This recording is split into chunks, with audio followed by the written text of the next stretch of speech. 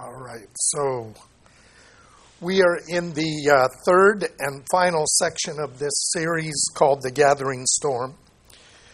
In this section, we're actually transitioning from last year's books to this year's books, The Coddling of the American Mind and the iGen book.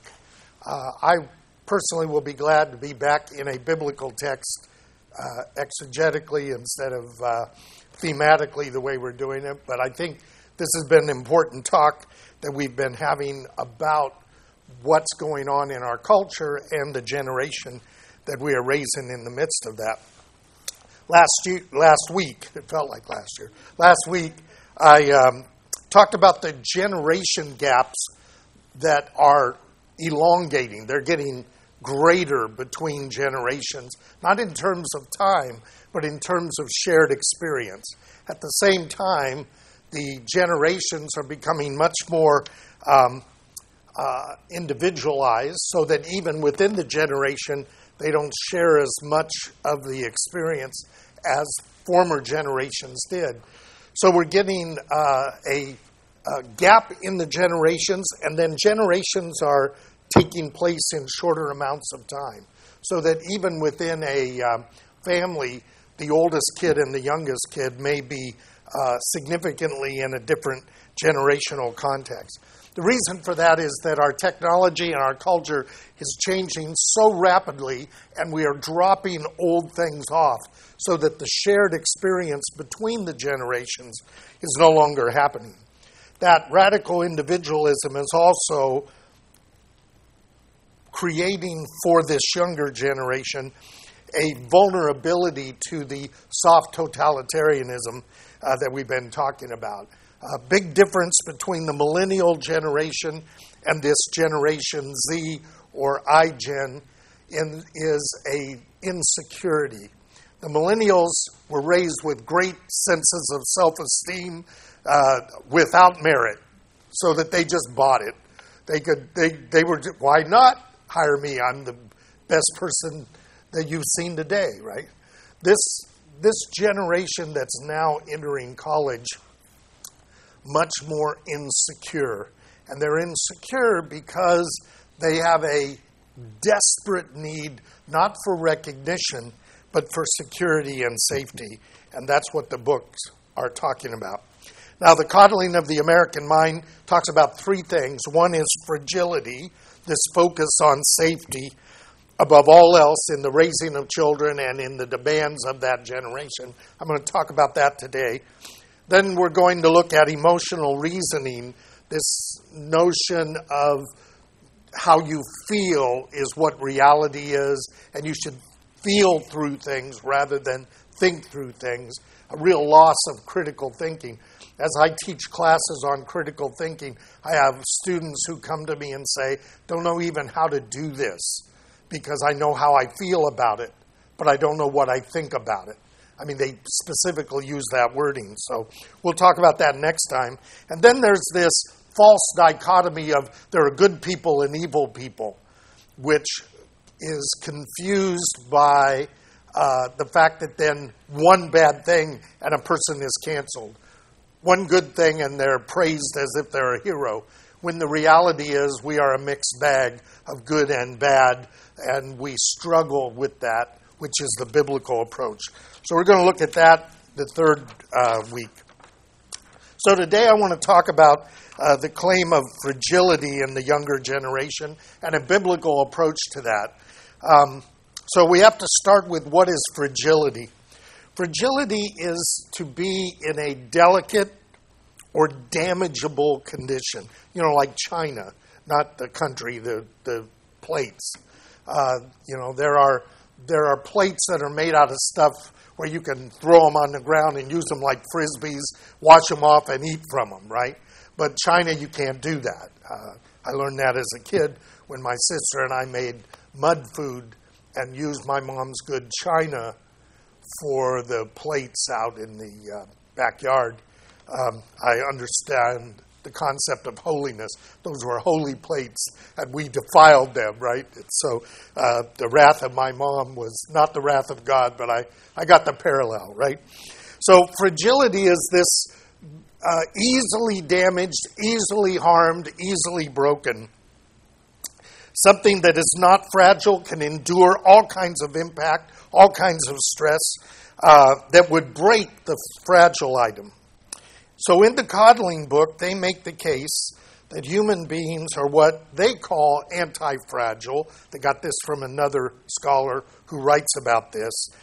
What is anti-fragility? It's that there are certain types of beings, like us, that are biologically and psychologically capable of developing a tolerance for increased levels of stress and exposure to biological risk, like peanut allergies and other things which they use, and psychological risk and threat.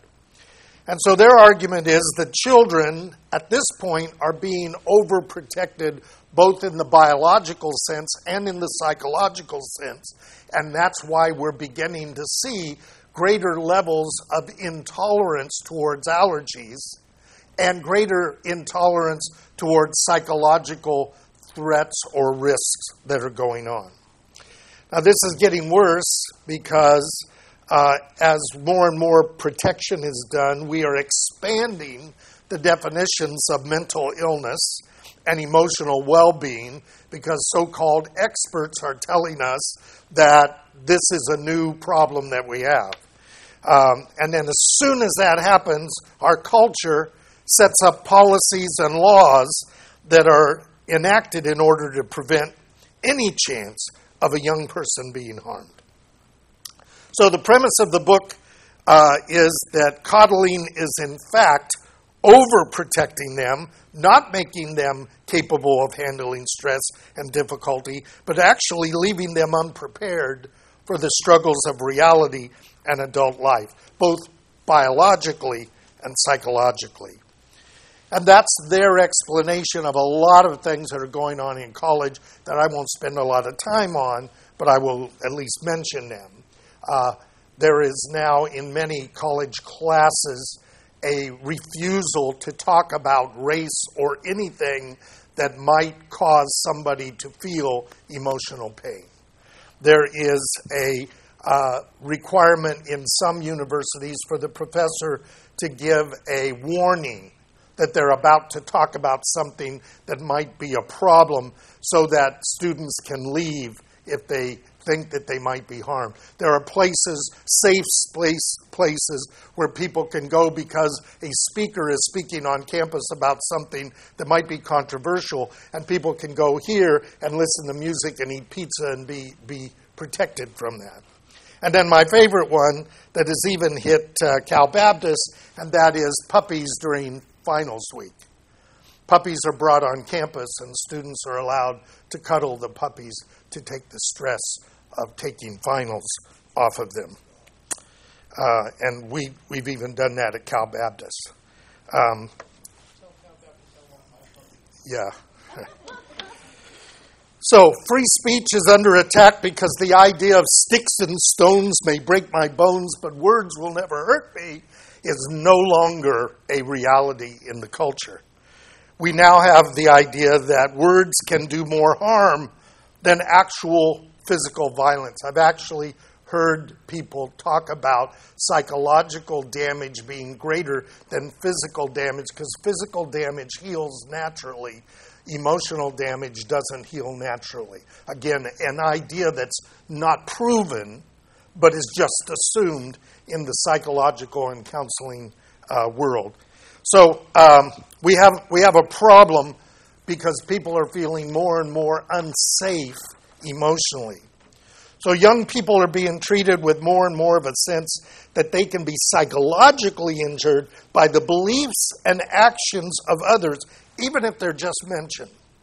So if you want to hear more about this, you can talk to Dr. Travis or Dr. Bergen or myself, because we are certainly seeing it, and it's actually less of a problem at our campus than it is at the state schools, where presidents and faculty are being fired because they said something that made other people feel unsafe. we're beginning to see a shift in the mindset and the attitudes of freshman students who are part of this iGen, born after 95 to about the 2007 or 2010, somewhere in that range. So those of you who are therapists may have also noticed this shift if you're dealing with that age group. So the authors of the book believe that the solution and the change to this is a change in child rearing and the application of concepts and approaches related to cognitive behavioral therapy. Now, while I find some merit in much of what they have to say, I really don't want to talk about CogB therapy in this context because I prefer a biblical and theological approach to be taken, particularly with regard to parenting. Counseling is a different issue, and we are over-therapeuticizing, that's not a word, but I'm using it, parenting. First, we went with parents are scared to death that they're going to damage their kids, so they let other people take care of it. Then they see their kids in a way they don't like it, and then they try to fix it, and they're trying to draw from therapeutic notions and interventions. And I really think we need to go back to a biblical form of parenting.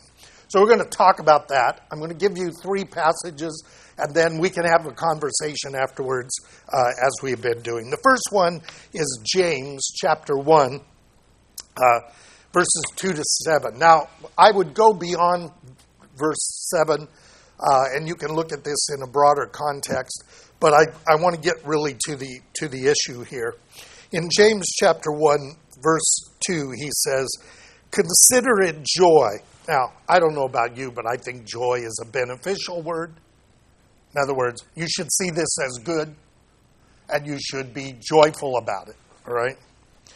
"My brethren, when you encounter various trials," that would be risk issues, threat issues, tribulation and problems that come your way, "knowing that the testing of your faith produces endurance." I see many, many people in counseling and in life context who can't handle life, and they claim to be believers, but they have no faith. Their faith is not a mustard seed faith. Their faith is brand new in the box, still wrapped with the cellophane around it, faith that's never been tested, never been applied, never been used. And then when something comes, they're not going to use faith to address it. Okay? So that's a real problem. The testing of your faith produces endurance. And let endurance have its perfect result, its full, complete result, so that you may be complete and perfect, lacking in nothing. And then he goes on to say, if you lack wisdom, ask of God who gives to all generously and without reproach, and it will be given to him. But it must be asked in faith without doubt. If you don't have faith, you're not going to have access to the wisdom of God. If you don't have a faith that's been tested, you're not going to have access to the wisdom of God. If you don't have a faith that is functioning, most people that I run into in these situations have a faith that mocks them. Their faith tells them that they shouldn't be going through trial. Their faith tells them they shouldn't be sick. Their faith tells them that things should work out because, after all, they love Jesus. And that's not a biblical faith. A biblical faith is a pathway of sorrows and suffering on our way to the glory that will be revealed in the return of the Lord, in the kingdom to come, and in the new heaven and new earth. And while we, American believers, have lived fat and sassy for a long time, that's not been the norm of the faith around the world and for centuries in the past. So the apostle here tells us that challenges and trials are a critical part of spiritual maturity. And I dare say they are also a part of the biological system, the immune system, that has to be exposed to some things. That's why in the book they talk about some studies where they exposed infants to slight aspects of peanuts, And the overwhelming response was to build up an immunity to it. Whereas in the test groups where they didn't expose them at all, because everybody's staying away from peanuts because there are people like me who have peanut allergies, what it ends up doing is creating more people with peanut allergies when we remove peanuts from the entire environment. The immune system is designed to be exposed to stuff and build up its resistance. By the way, that's the whole idea behind vaccines. Right? So it's not like we don't know this. It's just that we are living in a time when we're trying to prevent everything because an ounce of prevention is worth a pound of cure, but we have reached the point where we are preventing, and new things are coming in its place. So challenges in testing produces endurance. That word, hupomone, is an interesting word. It means patient, unwavering steadfastness. In other words, it's a resistance to the challenge. It's an endurance in the midst of the challenge, and it's an ability to stand until the challenge is over. Having done all to stand therefore with the complete armor of God. So that endurance is something you need. The armor won't do you any good if you turn tail and run, because you can't handle emotionally what's going on. So there is a need to stand firm in the faith, as we have been discussing, and this endurance, according to James, results in our being complete and lacking in nothing, including the wisdom of God, but it requires the testing of our faith. That means that our faith has to be an experienced faith. Faith comes by hearing by the Word of God, but if you're not a doer of the Word, your faith is not going to be exercised and developed. So that's an important concept, and that's not a cog-B thing, that's a biblical thing. Second one is 2 Peter. I'd like you to look at 2 Peter.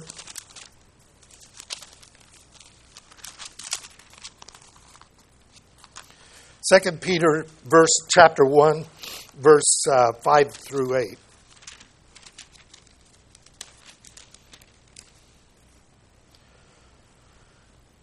We see this process being talked about also by Peter, this idea of development and growing in grace and in knowledge of the Lord, expanding your faith and developing your character as you're conformed to the image of God's Son.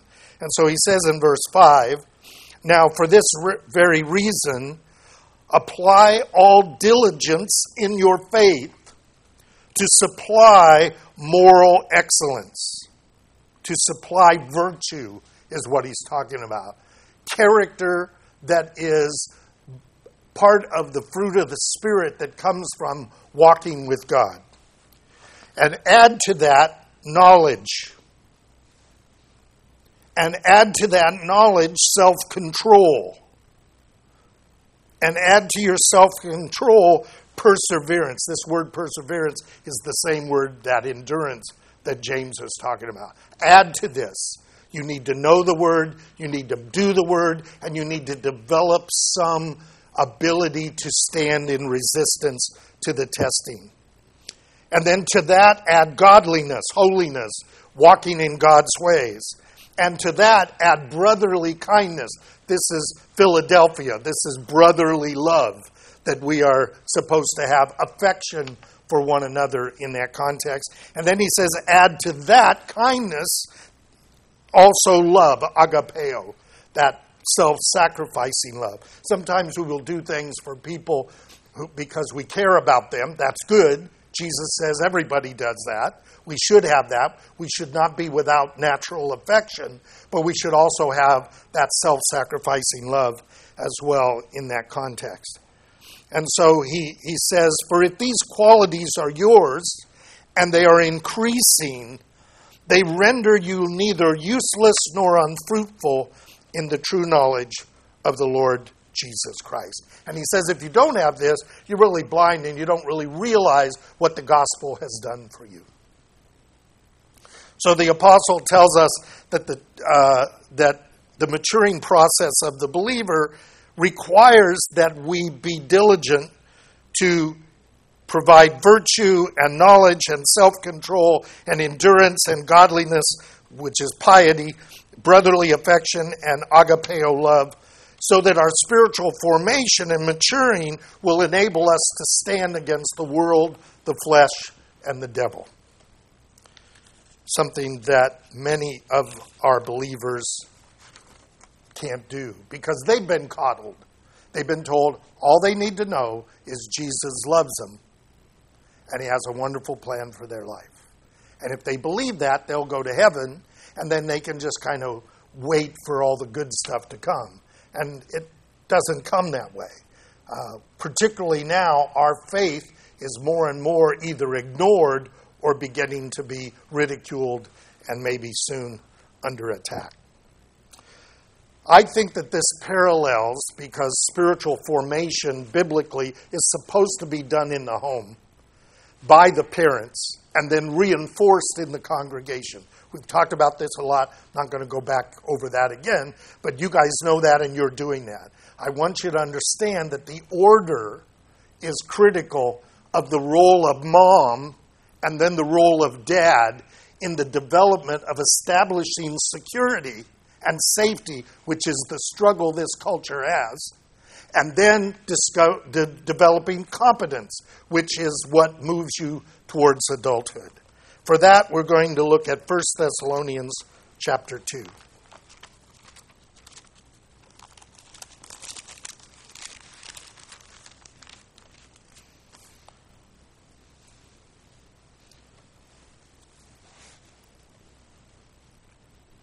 In verse 7, Paul is talking about the experience that the Thessalonians had with him and his companions as they were ministering and developing them spiritually. And he parallels that to mother and father roles. And so he says in verse 7, "We prove to be gentle among you, as a nursing mother tenderly cares for her own children. Having such a fond affection for you, we were well pleased to impart to you not only the gospel of God, but our own lives, because you had become very dear to us." And so Paul likens himself to a nursing mother. This is that early stage of life when the child is at its most vulnerable. It is fragile. And so in that fragile, I almost said fragile, in that fragile context, the child needs to be cared for. The child needs to be protected. There needs to be some isolation. It needs to allow them to develop with the connection to mom, that nursing mother that gives them a sense of belonging and being loved and being safe and secure. And then, as they reach a certain stage, they have to move out of that towards a different context. And that role is seen in the father. And so he goes on and says, "And you recall, brethren, our labor and hardship, and how working day and night so as to not be a burden to any of you, we proclaim to you the gospel of God. And you are witnesses, and so is God, how devoutly, uprightly, and blamelessly," all those words are connected to the commandments of God, "we behave towards you believers. You know we were exhorting and encouraging and imploring each one of you as a father would his own children, so that you would walk in a manner worthy of the God who calls you into his kingdom and into his glory." So Paul in this passage explains the parenting style that is to be used with believers and also in our homes. Beginning with that nursing mother, that safety provided, that critical sense of belonging and well-being. And then the father begins to exhort and encourage and implore his children to walk in a manner worthy of the calling of the kingdom. I think this pattern is found in the way we parent. That for the first 6 years, 5 or 6 years of life, mom is the dominant parent. not only because of the nursing, but because of that need to be more, not coddled, but cared for in that sense, so that the child feels secure, the child feels loved, they belong to this family, they belong to this home, they are in a safe place. Home and family is a safe place. And then around the age of 5 or 6, we begin to move in a different direction. Not in our culture, but in biblical parenting, where the father is moving towards more and more responsibility. So that when the child reaches puberty, they are now ready to put away childhood and begin to walk through adulthood. Not a switch that quickly, but certainly not 15 years, which is what our culture is doing. Moms tend to want you safe and warm and take a jacket, right? And dads are usually do it yourself, right? I mean, part of this is built into our nature of being fathers and mothers. If they are abusive or over extreme, the mother can then hold the child back from developing, and the dad can frustrate the kid so that he rebels or he gives up. And God warns us about both of those. So God gives parenting responsibilities to fathers because mom's tendency towards safety that seems to never leave, even when mom becomes a grandma or even a great-grandma, they're wanting to do for their kids in that way. There's nothing wrong with that unless that becomes dominant in the kid's life, and then they just become what we call mommy's boys, right? That kind of thing. So, I think psychological maturation, physical maturation, and spiritual maturation is supposed to be woven together. But our gender-neutral culture has moved towards a feminization of almost everything. And in that feminization has come this move in psychology and in education and everywhere to try to keep everybody safe. Try to make sure nobody's feelings are ever hurt. Nobody is ever endangered by a word or something that might make them feel bad. Okay? Now, the only area where this is not so much of the case is in the area of sports. Because that coaching mindset, even among women coaches, is not so much nurturing as it is encouraging them on to greater and greater things. But even that's being damaged, as you know, in women's sports now, is almost going to be gutted by the transgender struggle. And they won't deal with that. They just, because nobody wants to say something that might make somebody feel bad or not included, and that creates a problem of the tyranny of the individual over the group. We've always worried about the group damaging the individual. We've now reversed that. We've gone so far. And you know that. If a mom is overprotective of one kid to the rest of the family, nobody can tell mom that kid is taking advantage of her to the neglect of everybody else, because you become myopic in that sense. So, the gender-neutral approach in our culture has feminized and infantilized adolescence and young adulthood to the detriment of the last several generations. But I think its impact on the present one has made them insecure and fearful of dangers. Many of them will not drive. Many of them will not drink. Many of them will not do anything that used to be associated with risk-taking. Now you'll say, well, maybe that's good. It's good if there is a reduction of things that are dangerous, but if it's just a reduction of any adult responsibility, which is what it's doing, it's generalizing, it now creates real problems, and we're seeing that. Because they are not discerning how to assess the level of risk. So any risk at all is too much. This is why you see people wearing masks when they are in their car alone 30 miles from the next person. they are still wearing a mask. That's crazy. Okay? So the problem is not that there's never a time to wear a mask. I don't want to go to the other extreme. The reality is that we live in a life that has dangers. It has risk. Every day has that.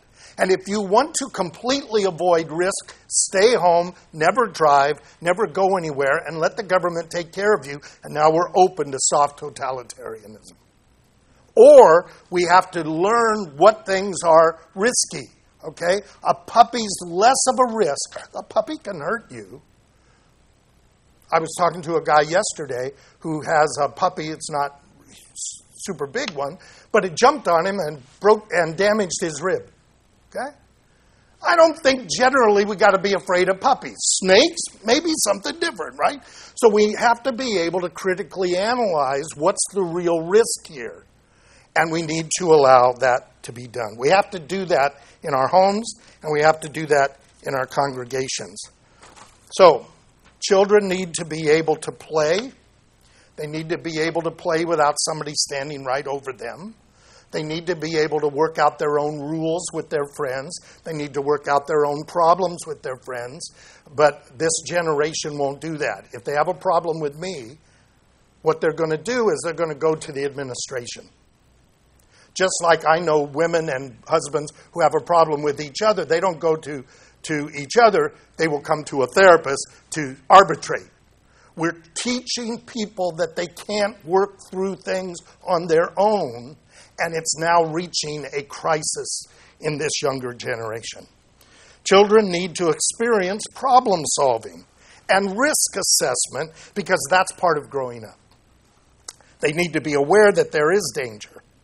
But they need to be able to evaluate the level of danger. I remember once when I was going to Israel and everybody said, "You're going to Israel? It's really dangerous."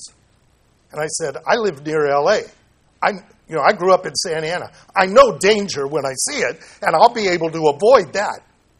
Not every place in Israel is dangerous, right? Not every place in Santa Ana is dangerous. Not every place in L.A. is dangerous. You got to learn what the signs are that there may be a risk. And there's some behavior that's more risky than other behavior. But we're not teaching that.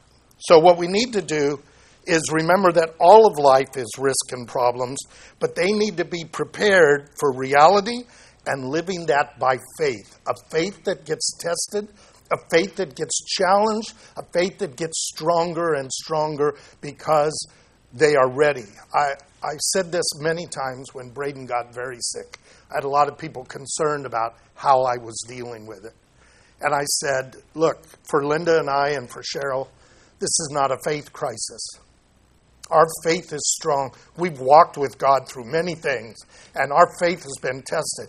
It's not easy to go through. We don't like going through this. I hated watching him die. But it was not a faith crisis because I walked through it by faith.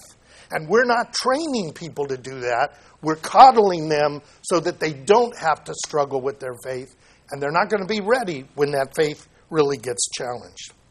So that means you have to go with your children from putting the training wheels on so that they can at least hold up and start riding, and then you have to raise them a little bit so they wobble, and raise it a little more until they can balance.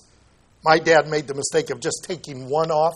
That was not good because I went this way, hit it, and went down. So you bring them up, right? Maintaining balance means balance, right? I don't know what he was thinking, right? But the idea is that the day comes when you take them off and they're riding, right? Will they fall? They may fall, okay? You got to teach them what to do when that happens because sometimes those things happen. It's not to avoid that. I can't imagine, because I fell off my bike a few times. One time I was jumping a thing, and a friend of mine had loosened my front tire deliberately. So when I did the jump, the wheel went, and then my fork hit the ground, and boom, right? Not serious damage, but I checked those nuts every time I did it after that, right? But the idea is you're going to fall. So you got to be prepared for those things that will happen. And it's not the end of the world. But I can't imagine not enjoying all the time I rode my bike everywhere, all over the place, just because of those few times that I fell. I enjoyed my motorcycle. I got hit on my motorcycle once. But it didn't make me go, I'm never going to ride a motorcycle again. I know that they can be dangerous, and you weigh those things out. That's true in physiology, that's true in psychology, and that's true spiritually. So, we need to work on that because we need to make this next generation a tougher generation in faith so that they will be able to carry this faith through to the generation that follows them. Now, one last thing, that means they need to be raised to think critically. So next week I'm going to talk about that second problem of letting your emotions override your mind, which is thinking emotionally. Let's go to the Lord in prayer, and then we'll do a Q&A. Father, we